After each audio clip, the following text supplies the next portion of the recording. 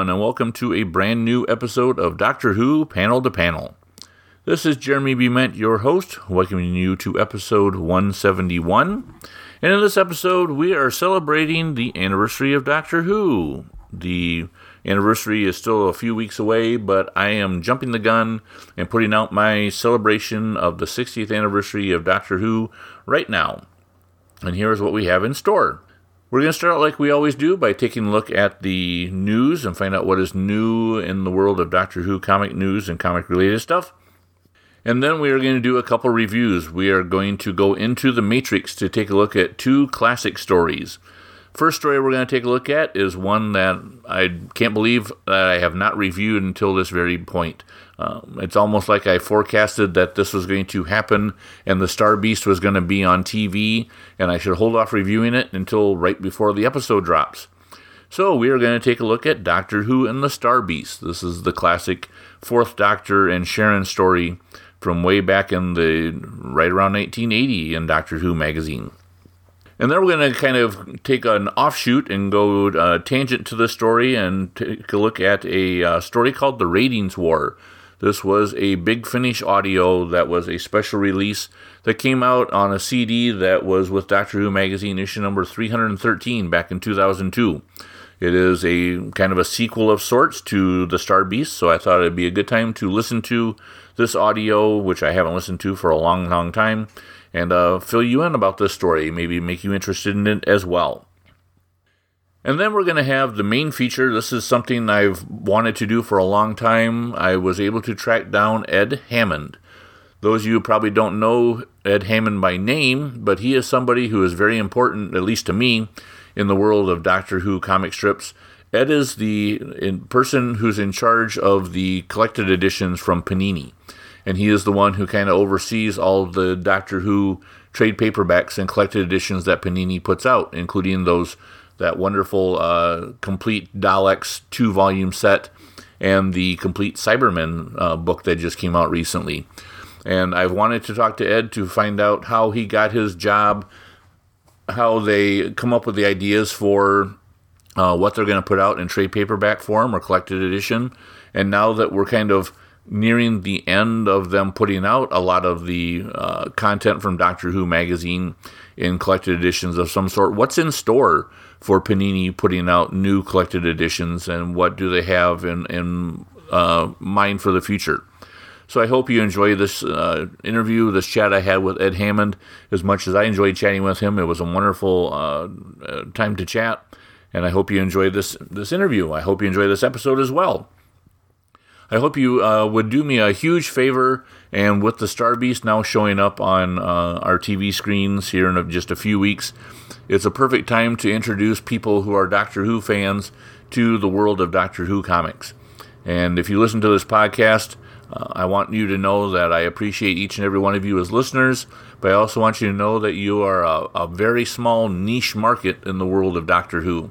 And I think we can grow this interest in Doctor Who comics right now, and I would like your help. Please, if you find a Doctor Who fan who is going to watch the Star Beast and enjoy the episode, pass along a Doctor Who comic and say, there's a lot more Doctor Who comics out there that continue stories featuring your favorite Doctor. If you're a fan of the 14th Doctor or the 10th Doctor or the 4th Doctor or the 13th Doctor, any of them, there are plenty of Doctor Who comics out there. Pass along a book to somebody who's a Doctor Who fan and encourage them to try it out. And even more beneficial to me, there's a little bit of self-servant right here. Please let them know about my podcast and have them download an episode to listen to. If they have a particular story that they enjoyed and I did a review of it, have them download that episode. If they have a favorite writer or artist who has done Doctor Who comics, make sure they listen to that episode. I would love to see more listeners. This is the perfect time to grow my listener base, and I can't do that without your help. So please do me a favor and pass along this episode to somebody who is a Doctor Who fan, and let's see if we can grow Doctor Who comics and make them more popular than what they are now.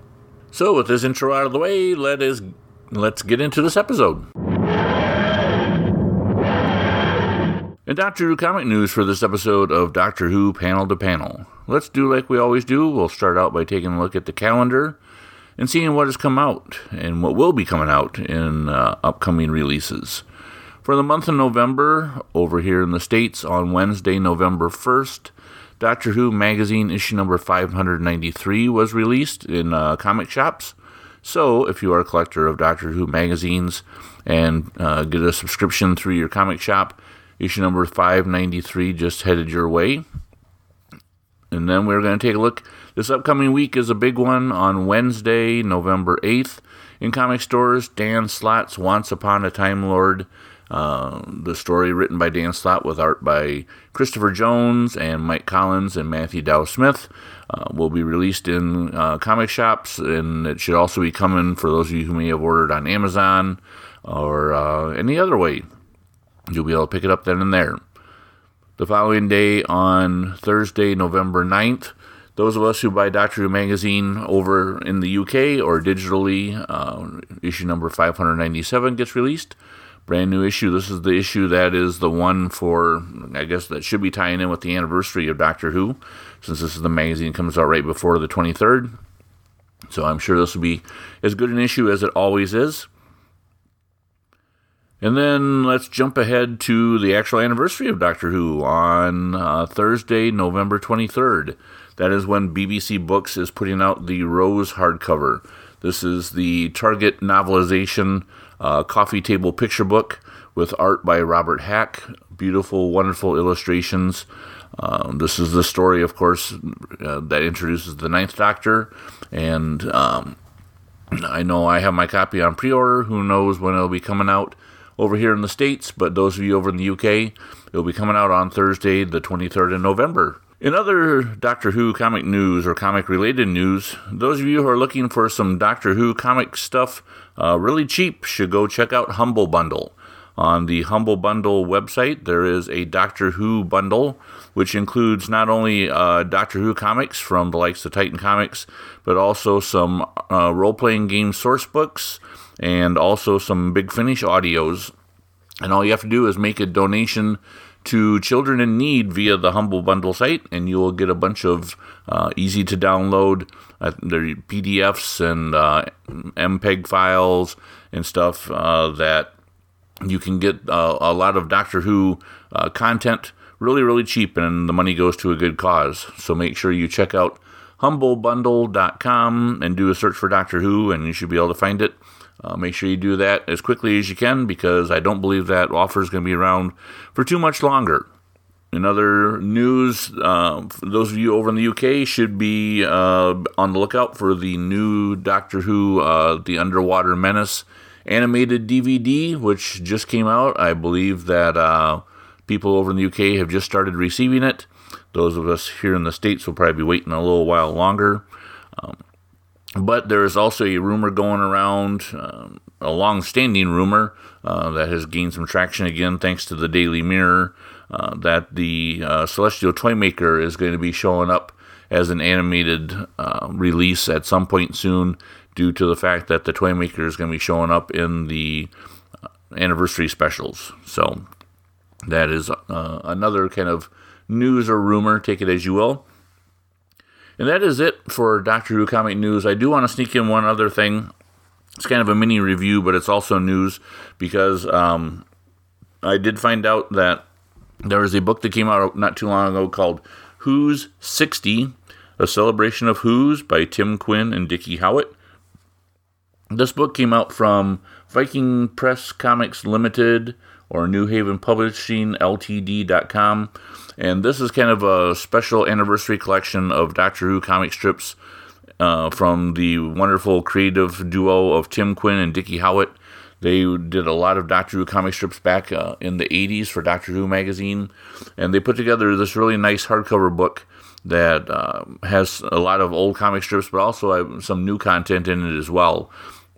And it's a nice, wonderful collection of their funny sense of humor and just wonderful comic strips. I just discovered, thanks to John Freeman for mentioning this on his website or on social media, it caused me to take a look at Amazon, and I found a copy of this book for $14.95, which is a really good deal. So I just wanted to make sure that people know that this book is out there on Amazon, really cheap. It's a good sale, and it's a wonderful book. I'm glad to have it on my bookshelf next to the other collection of Doctor Who comic strips that came out from Milk Publishing that featured the comic strips from Tim Quinn and Dickie Howett. So if you are looking for something to buy that's not too expensive to help celebrate the anniversary, there you go. Head to Amazon and do a search for Who's 60, WHO''S 60. And that's it for the news. Let's continue on with this episode. It's time to go into the Matrix on this episode of Doctor Who Panel to Panel. And surprisingly enough, going back through my list of comics that I reviewed, I have never done a review of Doctor Who and the Star Beast. And with the upcoming anniversary special just right around the corner, just a few weeks away from right now, there's no better time than right now to review this story. So let's go into the Matrix, and we are going to take a look at Doctor Who and the Star Beast. This story was written by Pat Mills and John Wagner. At least they have the credits. And supposedly Pat Mills is the main writer on this one, with art by Dave Gibbons, and editor was Paul Neary. This originally appeared in Doctor Who Magazine or Doctor Who Weekly, issues 19 through 26, way back in starting in February of 1980 through April of 1980. This story has been reprinted more times than I can count, I think. It's just, there's way too many different places where this was reprinted, whether it be in the 1980s Marvel Comics, Doctor Who comics that were coming out when Doctor Who was really popular here in the States, whether it was reprinted in trade paperback form, or when IDW got the rights to Doctor Who comics, they reprinted it in comic book and trade paperback form. But right now, the easiest way to get this, if you're over in the UK, the Fourth Doctor Archives, or collected edition from Panini just came out. And that is the best place to find it. It's promoted right there on the cover, and you can grab it that way. Over here in the States, if you go to your local comic book store, chances are you can find it in back issue bins, or you can find a collected edition that has it. So make sure you check it out. We're going to do a review of this story, and although I do not know how the episode is going to be, for those of you who don't want to be spoiled, you might want to skip ahead 5 to 10 minutes and avoid the plot synopsis, which I'm going to go through right now. Thank you to alteredvistas.co.uk for providing this plot synopsis. An alien spacecraft plummets down onto Black Castle in the north of England, crashing in the steelworks. Next day, on their way to school, Sharon and Fudge discover the wounded Meep hiding in a shed. Fudge is all for selling it to the local pet shop, but Sharon says it is their secret. Meanwhile, in space, the Rarth warriors are closing in to kill the Meep when the TARDIS materializes aboard. The Rarth are immediately hostile, decapitating K9 and seizing the Doctor. The Doctor passes out, and the Rarth warriors operate on him, implanting a bomb inside his stomach. Sharon and Fudge, meanwhile, hide the Meep at Fudge's house in his bedroom before going off to search for the crashed spaceship. The Doctor recovers consciousness and escapes aboard the TARDIS, just as the Rarth warriors planned. Picking up a news broadcast from Earth, the Doctor realizes a spaceship has crashed there and sets the coordinates. However, he does not realize he has Rarth warriors stowed away on board who plan to detonate the bomb in his stomach as soon as he makes contact with the Meep. Hastily and ineffectually repairing K9, the Doctor, plagued by a stomachache, lands the TARDIS at Black Castle's steel mills, then steps out to investigate. Sharon and Fudge are also investigating. Sharon is seized by the Rarth, but the Doctor uses the ship's defenses to save her before all three flee back to Fudge's house. The Meep has fully recovered, but the Doctor suddenly works out why they were allowed to escape and the significance of his stomachache. He has been turned into a living bomb. Wrapping his stomach in lead from the roof, the Doctor blocks the detonation signal. The Rarth plan to wait until dark before moving in for the kill. The Meep explains that the Rarth warriors came to his planet and tortured and killed his people. Now he is the last of his kind, and the warriors plan to destroy him too. As the Rarth move in, the Doctor constructs a Fizzgig which projects ultra-white light that drives back the light-sensitive Rarth. However, the Meep shows his true colors when he kills one of the warriors in cold blood. The Rarths swear revenge, and the Doctor, the duplicitous Meep, Sharon, and Fudge are forced to flee. The Doctor, Meep, and Sharon escape on a bus, but the Doctor realizes he must go back to help Fudge and Mrs. Higgins. There, he gains the confidence of the Rarth warriors, Sergeant Zogroth and Constable Zreeg, who explain that the Meeps were originally a peaceful race who mutated into cruel beasts intent on conquest when their world strayed into the influence of a black sun. Eventually, the Star Council ordered the use of biological constructs known as Rarth warriors to end the peril. Only the Meep leader escaped, and now the Doctor realizes it has Sharon in its grasp. The Meep and Sharon gain access to the crashed spaceship, and the Meep uses the strange powers of the ship's energy source to bring unit soldiers and local workers under its control. When the Doctor, Zogroth, and Zreeg enter the mill, they see the workers rebuilding Beep the Meep ship, and Sharon, controlled, at the Meep side. However, when the Doctor attempts to rescue her, she lunges at him, and both of them plunge from a gantry. Landing without harm, Sharon is shaken from the Meep's control, but is distraught to learn that Beep the Meep is evil. The Doctor saves her from Beep's attempt to shoot her and confronts the furry dictator. The Meep plans to star jump from Earth aboard its repaired ship, which will destroy the planet. The Doctor and Sharon escape and attempt to sabotage the ship, but are caught again. Beep activates his ship's Black Sun drive, and Black Castle is sucked into a black hole with the Doctor at the epicenter. The Rarth rescue the Doctor, who reveals that he reduced the power of the Meep star drive, giving him just enough energy to leave Earth, saving the planet but destroying the steel mill. The Doctor gets all the humans aboard the TARDIS and takes them home. Then the Rarth board the Meep's ship and arrest the creature. With the gratitude of the Rarth, the Doctor takes Sharon aboard the TARDIS, intent on getting her home. So there you go. There's the story of Doctor Who and the Star Beast. It's hard to find fault with this story just because it is such a classic story. This is one of the stories from the Fourth Doctor and Dave Gibbons' art era that I think if you want to get somebody hooked on being a Doctor Who comic reader, this is a story that you give them. The story by Pat Mills and John Wagner is a fun adventure. It is very action-packed right from the get-go and continues that way throughout the entire story. There's lots of twists and turns. The plot twist of having this cute little fuzzy creature turn out to be the bad alien, I think is a stroke of genius. It is something that I don't think has been done prior to that, and it's a wonderful story.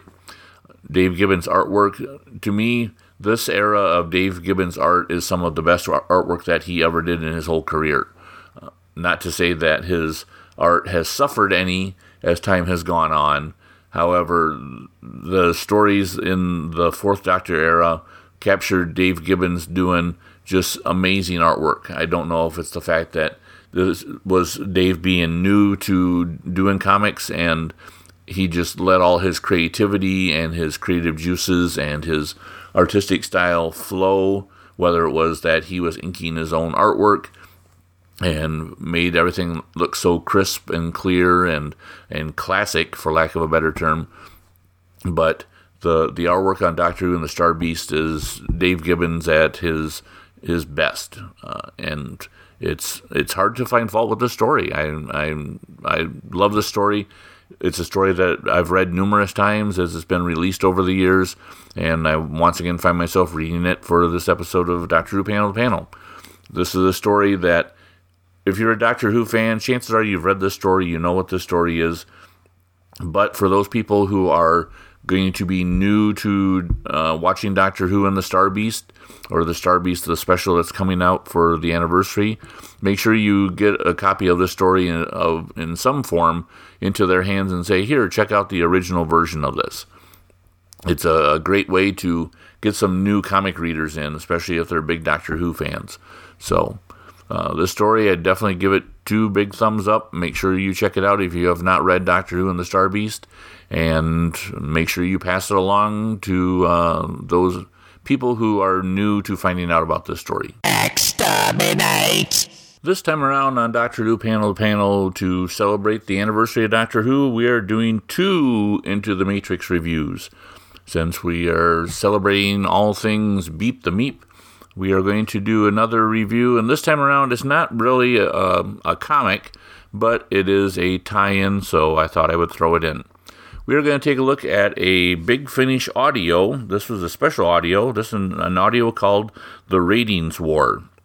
This audio was a freebie that was given away on the cover of Doctor Who magazine, issue number 313.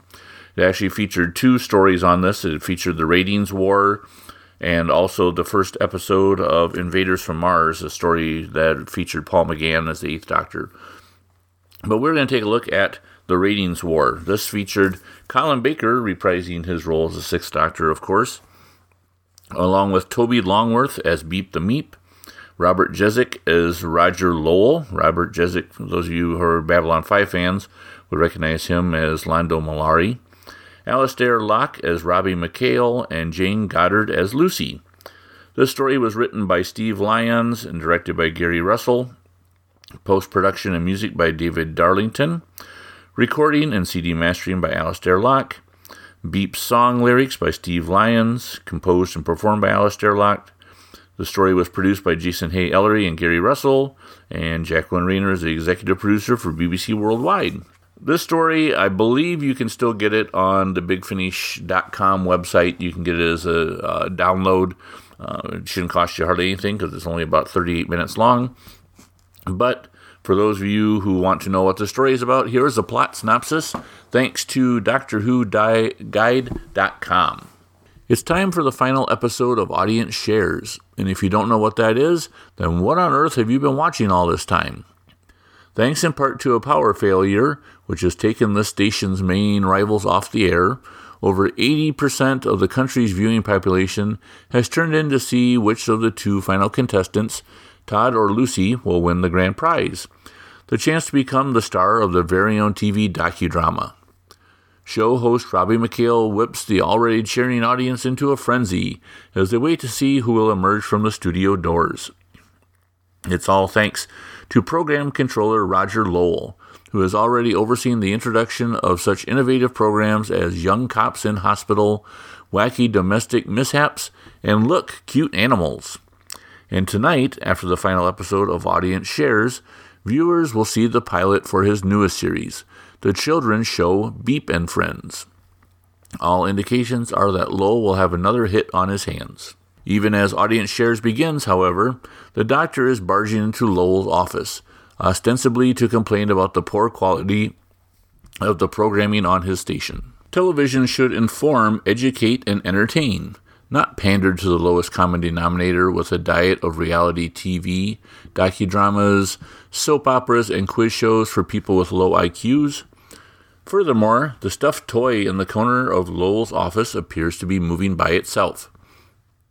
The toy tries to hypnotize the Doctor, and after a moment he seems to forget its existence, returning instead to a scathing critique of Lowell's programs. He may be outperforming his rivals, but isn't it odd that so many of his rivals' major on-air personalities have recently died in a series of tragic accidents? The Doctor apparently gives up trying to make Lowell see reason, but before he can storm out of the office, the toy locks the door. Having realized that the stranger was not affected by the black star radiation, the toy is using to control Lowell's mind. Even so, the toy is stunned when the Doctor identifies himself, for they have met before, and on each occasion the Doctor has defeated this creature, the evil Beep the Meep.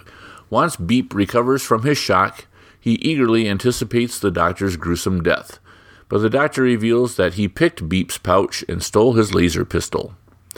Beep tries to act cute in order to play on the doctor's sentimental side, but it's no use. The doctor knows him for the sadistic monster he is, and he knows that Lowell deliberately sabotaged his rival's studio to knock them off the air. Beep admits that he's infiltrated the station and altered its programming in order to play on the human race's weakness for cute images and sentimentality, having learned much from the nauseating film in which the Doctor imprisoned him during their last encounter, which is actually in the comic strip Star Beast 2. And as long as his rivals try to compete on his terms by showing more of the same programming, he will never be defeated. The Doctor vows to stop Beep from completing his vile plan, but Beep then reveals that he has hostages on the set of Appealing Animals in Distress. The program is broadcast live from a local animal shelter, and if the Doctor takes one more step towards the door or tries to shoot Beep, then Beep will use the remote control in his hand to release corrosive gas into the shelter and kill all of the helpless, cute little animals in the most horrible manner possible. Back in the studio, Audience Shares approaches its climax. 9 weeks ago, 10 young volunteers entered the specially equipped studio and began competing to show who had the best media skills. The public voted one underperformer out every week, and now only Todd and Lucy remain. Who will win? Lucy, who invented a scandal from her past and accidentally let her bathrobe slip open on live TV? Or Todd, who kept everyone guessing for weeks whether he would or wouldn't? He wouldn't. As the clock ticks towards 8 o'clock, everyone's in a foaming frenzy waiting for the new stars of the future to emerge through the studio doors. Minutes remain, or is it only seconds? The winner will be out any moment now. The Doctor knows that he must stop Beep, even if it means the deaths of every animal and person in the shelter. Logically, he must sacrifice the few to save the many. But Beep knows that his sentimentality will also be his downfall, and soon it'll be too late. In the past, Beep has always been too forthright, and has drawn too much attention to himself by enslaving too few people to create a power base. But now, thanks to his manipulations, over 80% of the TV viewing population is watching his station, and when Todd and Lucy emerge from the studio doors, the device which Beep has installed in the control booth will beam subliminal messages out through the program, bringing the entire audience under Beep's control. And immediately afterwards, the pilot episode of Beep and Friends will program his army to kill all those who remain free. Gloating over his victory, Beep loads the first episode of Beep and Friends into a video player so the Doctor can watch. As a clutch of animatronic meeps frolic happily on screen, singing a happy song about slaughter and carnage, Beep explains that he escaped from the film in which the Doctor trapped him with the help of a darling young girl who worked at the Rarth Institute. She watched the film repeatedly and was terribly moved by the plight of the dear little furry friend who heroically rescued the young boy from the mine shaft after the boy's loyal dog mysteriously broke all of its legs. But she didn't last long after helping her favorite Snuggly Wuggly Woo to escape. The Meep delights in telling his story, but though tempted, admits that it would have been a mistake to broadcast tales of his own exploits on his television channel. The audience might have mistaken them for science fiction and had their imagination stimulated, and that would never have done. Beep's plans are about to come to fruition, and as he no longer needs to hold the appealing animals hostage, he prepares to press the button and kill them all. But the Doctor shoots the remote out of his hands and reveals that he knew of Beep's presence all along. The advanced TV listings for Beep and Friends were a small clue. He destroyed the subliminal signal unit long ago and only came to Lowell's office to keep Beep occupied so he wouldn't notice. Beep loses his temper when he realizes that he spent months supervising, cloying, overly sentimental programming for nothing, and orders the hypnotized Lowell to attack the Doctor.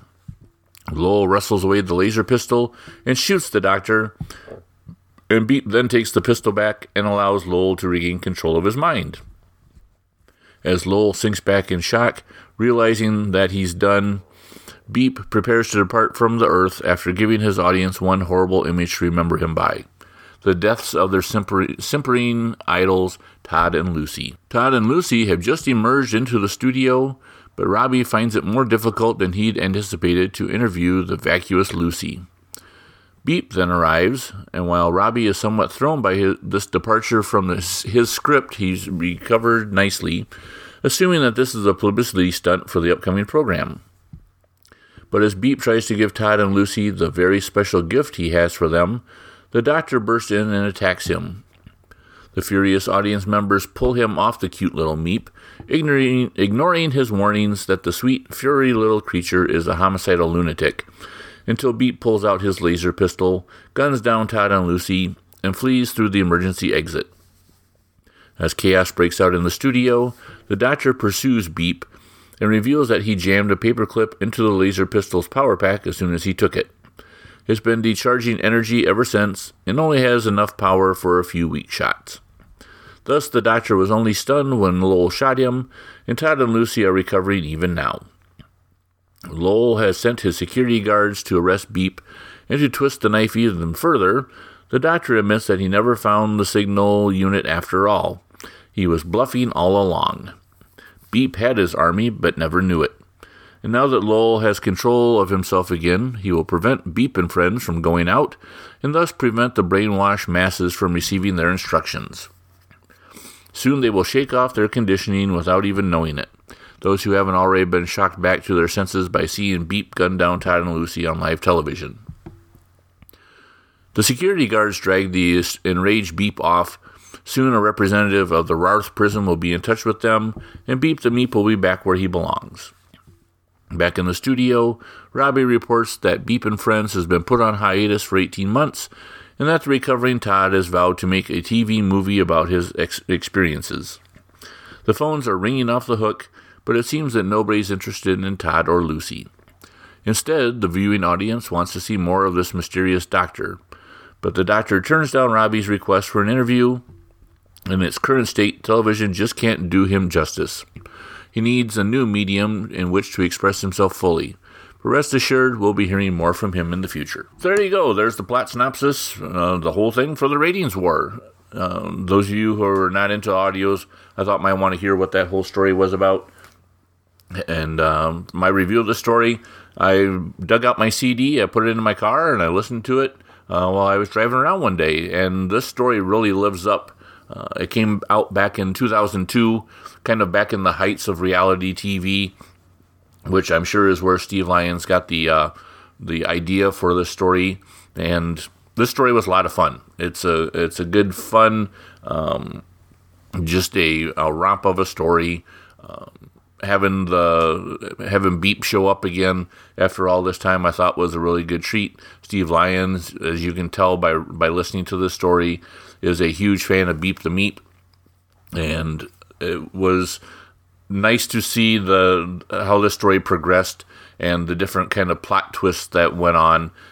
It definitely had, for me, it had a good, fun Sixth Doctor feel, as the Sixth Doctor seems to almost be playing with Beep the Meep through this story, as Beep has this plan and the Doctor does something to stop Beep's evil advance, and then you find out later on that no, he actually was bluffing that whole time, and this is what he did instead.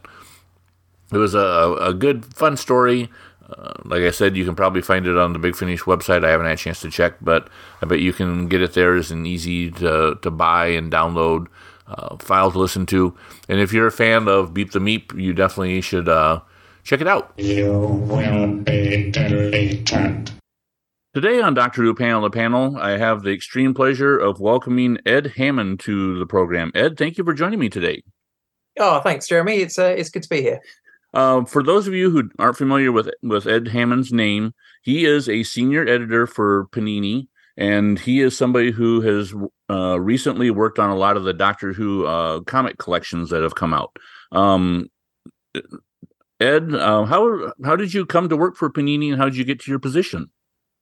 Well, I've been with Panini now for just over 20 years. Oh, wow. I started in 2002, just as a junior editor, just really working on the sort of more on the sort of children's magazine side of the Panini business. So doing things like all sorts of things, Power Rangers, Digimon, things like that. And then eventually I moved on to our Spider-Man magazine that we used to do in the UK. Well, we still do in the UK.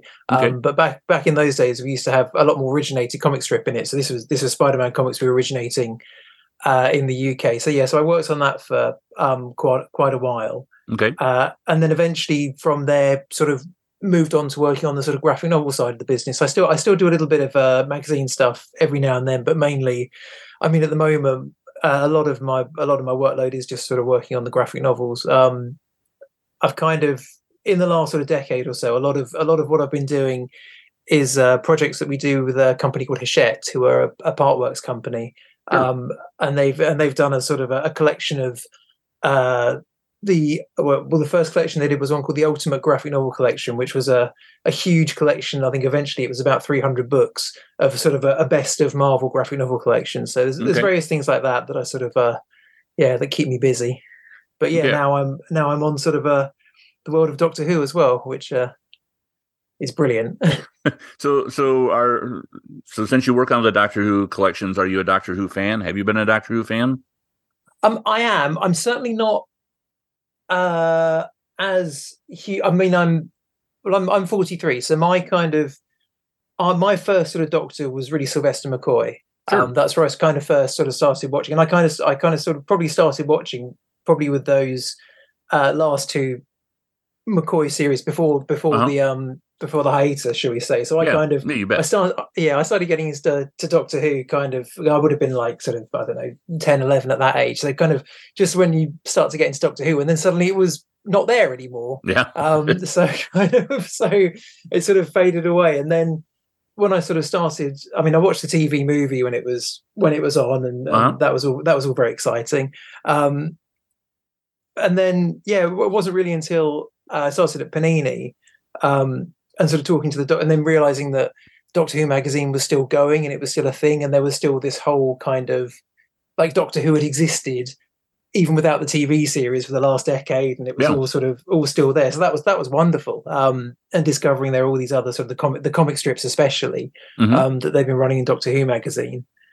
And then when the new series came back, of course I was immediately hooked and back in again, and and there sort of thing. So I'm doing a lot of kind of going back and rediscovering stuff with Doctor Who. But I'm definitely been a fan. There's nothing wrong with that. It's great to go back and watch some of that old stuff and see the charm and the how wonderful it was, for even back in the day. Yeah, absolutely. Yeah. Okay, so for the Doctor Who collections, how long ago did you start working on those? And do you remember what your first collection was that you helped put together and assemble? So it was really sort of since the sort of first COVID lockdown that I started working on the collection. So the actual the Daleks, the Dalek Ultimate Strip collection was the first one that sort of I worked on, which was great. It really was a sort of that was a steep learning curve on Doctor Who comic strip, but an incredible one. Definitely, it was so much fun sort of going back, and I always knew that there was like so many top creators have worked on the Doctor Who comic strip, but not actually. It really is just like the cream of British comic strip. Artists and writers are in there somewhere. It's fantastic. Yeah, absolutely love it. Yeah, can you go a little bit into the background of how that book came into being? Was it a project that Panini wanted to do just because kind of by the time we reached that point, all the regular Doctor Who comic strips have been reprinted in some way, shape, or form, and except for those backup strips that a lot of us comic strip fans know and love, and wanted to see those out in collection form? Sure. Yeah. It really was. We were looking for a new way to kind of reprint the old material, and it just seemed we thought, well, we've done it by volume. Let's try doing it by sort of by character almost. So Daleks seemed the obvious choice. Oh, definitely. to start with. And as you say, it meant we could then give us an excuse to put some of the backup strips into the collections as well, which is great. But I mean, we're certainly with the backup strips, there should be more happening with those soon, shall I say? Okay. There's it's looking like we're finally next year there should be some things happening with them. Let's say, Awesome. which is going to make fans very happy. Um, But yes, and but yeah, it was just really honestly, it was just a case of just trying to find a new way to okay. repackage the material, and you know, people seem to like having all the stories there together, and it seems to work quite well. Yeah. Can you tell us a little bit about kind of the process that goes into representing those comic strips? Like take a look at the 2-volume set of the Daleks, for example. A lot of those, the more recent comic strips, would have been done digitally, or ones that have been reprinted in various different other Panini volumes will have been already scanned and cleaned up and processed. But what does it take to go into doing representing those backup strips where you don't have like the original artwork or anything to go from? Blood, sweat, and tears. It is a. I mean, Perry Godbold is our designer who's cleans up the material, and she is incredible. I mean, it literally is a case of we have to track down the comics, scanning the original art pages, and then she just goes in, cleans out all the paper, and just literally painstakingly, sometimes pixel by pixel, remaking the artwork itself, where there's things that are faded or scratched or that sort of thing. But no, she's incredible. The sort of the level of detail she goes into with the pages. But yeah, it's just a lot of painstaking Photoshop work, basically going in and recreating it. Sometimes we're lucky and we have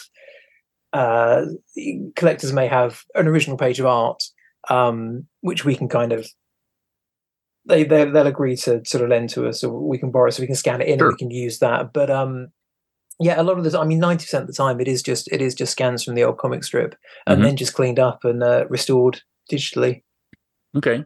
Yeah, you know, the Dalek strip, the collections that have come out, just to me they look amazing. You know, the work that is put into cleaning up those strips and just making them look like they're brand new, just is incredible to see. And some of those old backup strips I haven't even read yet, so it's nice to have, to me, fresh new material to read. Yes, yeah, I bet. No, absolutely. And they're really, I mean, David Lloyd's artwork, I'm a big fan of David Lloyd anyway. And I think that early stuff is just brilliant. Really wonderful stuff. I think he's everything kind of, there's such a variety of things that he did in those backup strips, and so many different sort of all the different monsters, and he just captures them all perfectly. It's just brilliant.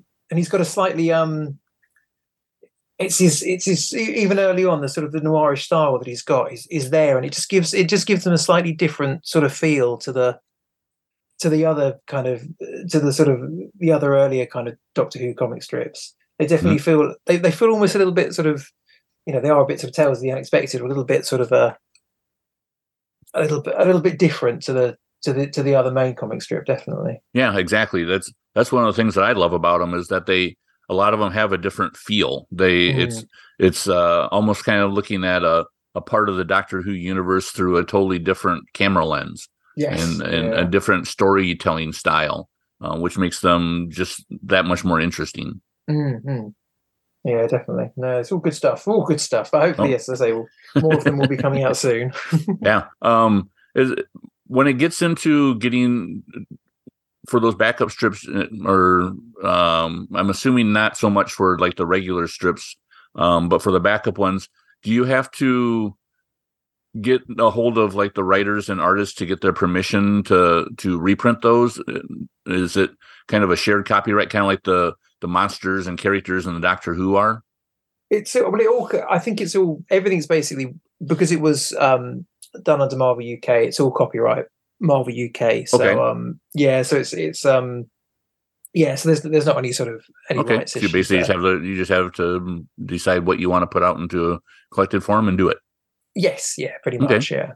And apparently was the plan always to do the 2 Dalek volumes and then a Cybermen volume as well, or was it kind of dependent on how well the Dalek book did to do like a Cybermen one? Really, it kind of depended on, we were hoping the Dalek book was going to fly, and it certainly did well enough that we sort of went on to Cybermen. Where we go from here is a question of whether we do another monster theme volume or not. Sure. Is a question, but it's quite tricky to find another kind of. There's characters we could do another themed volume 2, but it's debatable whether or not it will work. But there's options there, definitely. Yeah, I know the Cyberman volume, I think, just came out or is going to be coming out over in the UK.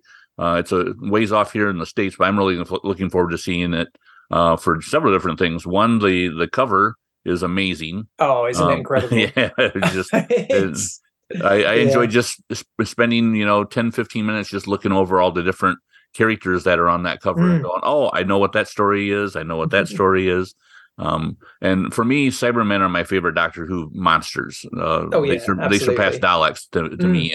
And I know the stories that are going to be included in that book are some of my favorite Doctor Who comic strips that DWM has ever put out. So it's a great. I mean, as much as I think I'd agree with you that the Cybermen are definitely everyone loves a Dalek, but really Cybermen there's something about them that's just a bit more kind of intriguing. And you've got Junkyard Demon in that collection. You've got the Flood, which I think is everybody's favorite. I mean, absolutely. I was just going to say the Flood is absolutely. I mean, the Flood was one of those funny things that when I first started at Panini. It was only a few years after that Doctor Who came back, and talking to Clayton at the time and to Scott when they were sort of saying about, the series is coming back, and they've said, this is going to be our last Paul McGann adventure. There's a possibility, we might be able to do the regeneration at the end, and all that sort of thing. Whether it's going to happen or not, it was so exciting. It was really, really sort of interesting to see that coming out every month and seeing sort of how it was going to transpire. Really, really great. But the Flood is just fantastic. I think. I think it's just brilliant. Definitely. One of the other books that's going to be coming out here shortly, right before the anniversary, as far as I remember, the release date is the Fourth Doctor Anthology, the first volume of that. It is. I mean, I'm literally sending it off to the printers this afternoon. So. It's on its way, definitely. Oh, that's awesome. To me, when with the Star Beast showing up on Doctor Who on TV, what was the thought from Panini as to how to bring the Star Beast story back into print? Because it hasn't been really in print for quite some time. Well, I guess you've done reprints of that Fourth Doctor volume, but it's been a while. What was the kind of the Panini's idea of how should we put this back out there? Because people will probably be interested in reading it if they find out that the Star Beast, the TV episode, is based on the comic strip. Yeah, absolutely. I mean, that's it. As soon as we found out about Star Beast being the first of the specials, we knew we had to get it out there somehow. And so previously, the Fourth Doctor material, I mean, the last time we did it was Iron Legion and the Dragon's Claws collection, and they were, goodness me, 15 years ago? A long time ago. Possibly even longer. Yeah, so there's not been a good collection out, there's not been a complete collection out for a while. And we just thought, let's try and do a complete anthology, as it were, of the entire sort of Fourth Doctor, that initial Fourth Doctor run, put it all together, and and there we go. And obviously Star Beast is in there, and it's a hefty collection. It's over 300 pages, but it's it's definitely you got lots of classic Fourth Doctor stories in there. Was there a lot of work involved into putting together that volume? I'm assuming that all the artwork's already been cleaned up from like you said, the Iron Legion and the Dragon's Claw collections. It's just kind of representing it. Yeah, I mean, it was relatively simple to put together, because it was effectively we're just sort of reprinting the same material that's already been sort of digitally cleaned up. I mean, tracking it down was slightly. I mean, we've moved offices a number of times since those books first came out, and are certain things that get sort of like stored away and archived and various things. You're trying to track them down where the original files for things were, but eventually we got there. it's all there now. So, well, I for one, I'm looking forward to that volume coming out. You know, I have all the collected editions sitting on my bookshelf, and but I'm always up for a new presentation, and I'm hoping that this volume does very well, so that we get subsequent volumes of not just the Fourth Doctor, but continuing on with the Fifth Doctor and Sixth Doctor. I would love to see a nice uniform collection of everything all sitting on my bookshelf. Yeah, I mean that would be ideal if we can literally just go Fourth Doctor, Fifth Doctor, and then literally everything, almost like a complete Doctor Who magazine archive in order, sort of thing. I know, sort of with the kind of existing collections, that's how it started, but then it kind of went off to things being, you know, some of the collections are for understandable reasons. Some of the collections are sort of a piecemeal and sort of so we can have a nice mix of things that were new and things that needed reprinting, sort of thing, or remastering. Sorry, should I say? But now we've got all that material effectively there. It would be great to have. The idea, I think, is if we can carry it on, to have pretty much an anthology that moves forwards in order as it was in Doctor Who magazine. So sure. So for all of you listening out there that love the collected editions, make sure you buy your copies as they come out to show your support. Yeah, absolutely. keep buying, and then we can carry on doing more. Yeah. Yep. I'm all in favor of that. So the one of the questions I have for you, being the editor for these, it's something that all of us Doctor Who comic fans have talked about. Panini doing reprints of pre-Doctor Who magazine comic strips. I know the people that I've talked to, whether it be Doctor Who magazine editors or people that have worked on the comics, it always seems to be kind of a sticking point that they want to be able to get the original artwork of stuff from like TV 21, for example. The Third Doctor stuff is the stuff I'm thinking of mainly. To get scans of those in order to do a proper reprint of those. Talking to you now about reprinting or doing collected editions of the backup strips, where you are doing that, basically taking the original strip and cleaning it up. I know for like the Third Doctor strips, it would be a bit more of a challenge due to the fact that it's all color artwork as opposed to black and white. Yeah. But go ahead.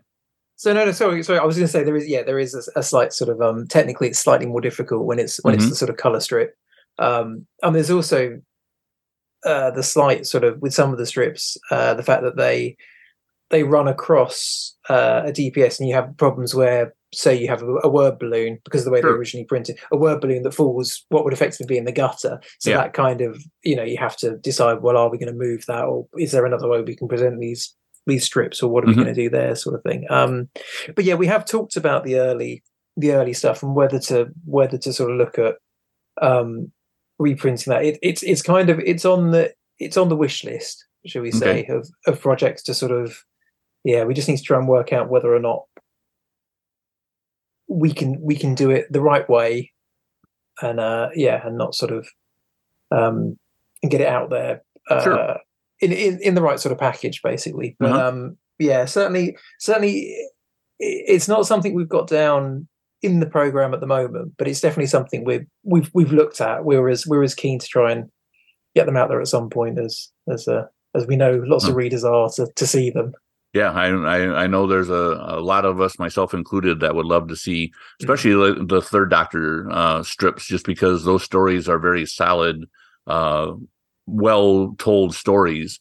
And a while back, DWM did a special issue about the 70s, and you find folks did a reprint of one of the John Pertwee comic strips where you did that.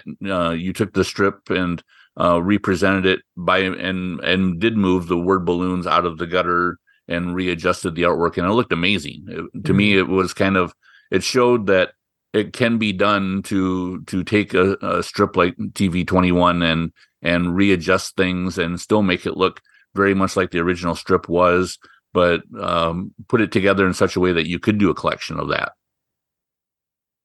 Yeah, it's yeah. I think it can be done, definitely. And yeah, the one they did in Doctor Who magazine looks really good. Mm-hmm. They did a great job on that, definitely. Well, yeah, we shall see. Wait and see is probably the best. Well, best I'm crossing my fingers right now. Yeah. So I'll keep them crossed until I see news that on the horizon that might come out.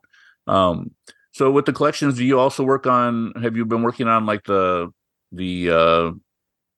13th Doctor collected editions where you take the strips from the magazine and put them together into a collection?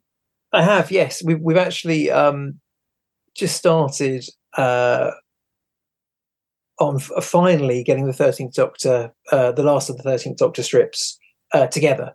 Okay. So hopefully next year at some point. I mean, hopefully soon there'll be an announcement. But I think we're aiming for next year for those to come out. So finally we'll get the two. We split across two more volumes, and that will be the completion of the 13th Doctor comic strips, and okay. I believe a few other outstanding bits and bobs from the Who archive that haven't yet been reprinted. And certainly by the second volume, that should be pretty much everything now back in print in one format or another. From Doctor Who magazine's history, apart from the backup strips. But as I say, backup strips maybe. Mm-hmm. We shall see. maybe a separate announcement about that. Well, yeah, I think all of us readers of Doctor Who magazine that are fans of the comic strip would love to see everything that has been in Doctor Who magazine be reprinted and collected in one way or another. You know, whether it be sneaking into a 13th Doctor volume or taking what's left of the backup strips and whatever else there may be, and putting odds and sods, or a collection of miscellaneous stuff like that. That would be an awesome way of kind of rounding things out. That's it. I mean, we may end up with a collection that's a bit of an all sorts sort of multi-Doctor collection, but it's it'll complete everything. It'll make people happy, definitely, when they see it all there. And I think it's great that we're finally getting the 13th Doctor strips. Sort of, it was such a shame that, I mean, obviously there are way worse things going on when COVID hit, but it was definitely.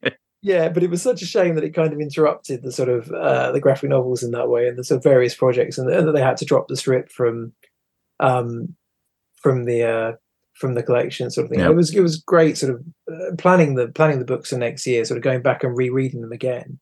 Things like Scott Gray's White Dragon strip. Yeah. I think that's up there with one of my favourite Doctor Who strips. I think it was such a classic. It was proper Doctor Who. It had historical context. It had historical characters in it, and it was also had aliens, and also had like this wonderful adventure. I think Scott did such a wonderful job there. Of obviously he always gets the Doctor, but he had such a great just understanding of Bruce Lee as well, and then also just the way all the other characters and the companions interacted with him, which just I thought was brilliant. I thought it was such a great strip, and it was so nice to see Scott drawing the strip as well as writing it. That was something you don't see very often. Usually he's busy writing it, and somebody else is doing the art chores. But yeah, it was neat to see him do kind of a all-in-one story. To me, it added that much more to the story to see that he was able to come up with all, visually what he wanted to tell as well. Yes, yeah. I mean, Scott, I think Scott is one of the. I mean, he'll hate me for saying this, but there's not many people I know who know as much about the actual technical understanding and the craft of making a comic strip as Scott. It's been like working with him for the last sort of 20 years. I mean, he really intrinsically understands what makes a comic strip work, and you can see it in his Doctor Who stuff. But it's fascinating. You can sort of when we were sort of doing various things on certainly was working on the Spider-Man magazine. He wrote a he wrote a wonderful 11-page Spider-Man story for me that was a sort of a play on It's a Wonderful Life, and basically Spider-Man goes to another dimension where there's no Spider-Man, and it's all the sort of classic villains have taken over, and eventually Spider-Man obviously saves the day and comes back and all the rest of it. But it was a really, working with him on that was a really fascinating kind of going back and forth and honing the story, and his sort of breakdowns and sort of, who was it drew it? It was John Ross drew it. Okay. And going back on the sort of back and forth with Scott on the artwork, and he'll see things and notice little things, just the smallest little things. They'll change this, change that panel, do this, and it makes such a big difference to the sort of overall. I mean, I've learned a lot about, like I say, the actual craft of making comic strips from Scott. He really is it's impressive how much he knows. Let's put it that way. It's certainly an education working with him. Yeah, and he is a master storyteller, whether it be the script or the comic. There's so many good Doctor Who comic strips that he has done over the years. So many Eighth Doctor strips and stories that are just very inspirational and just ones that you can read over and over again and just enjoy every single time. That's it. There's so much depth. There's so much clever sort of just taking clever ideas and sort of running with them. I mean, I love the idea of the Sycorax wives. That was one of his. Yeah. Yes, that was one of his, wasn't it? Yes, in the Widow's Curse. Yes. Absolutely. not putting that down strong, but I thought it was such a brilliant idea, and things like, Children of the Revolution having, these sort of Daleks that are worshipping the Doctor almost, and it's just brilliant. Love it. Yeah. So much great stuff. Yeah. So much good stuff. Well, there's definitely lots of good stuff in the collections that have been coming out from Panini lately. I know I'm looking forward, like I said, to the Cybermen collection coming out.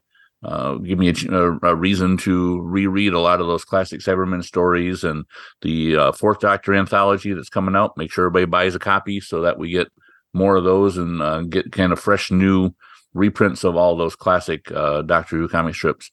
Ed, I should send you a picture of my bookshelf or my bookcase that has all my collections.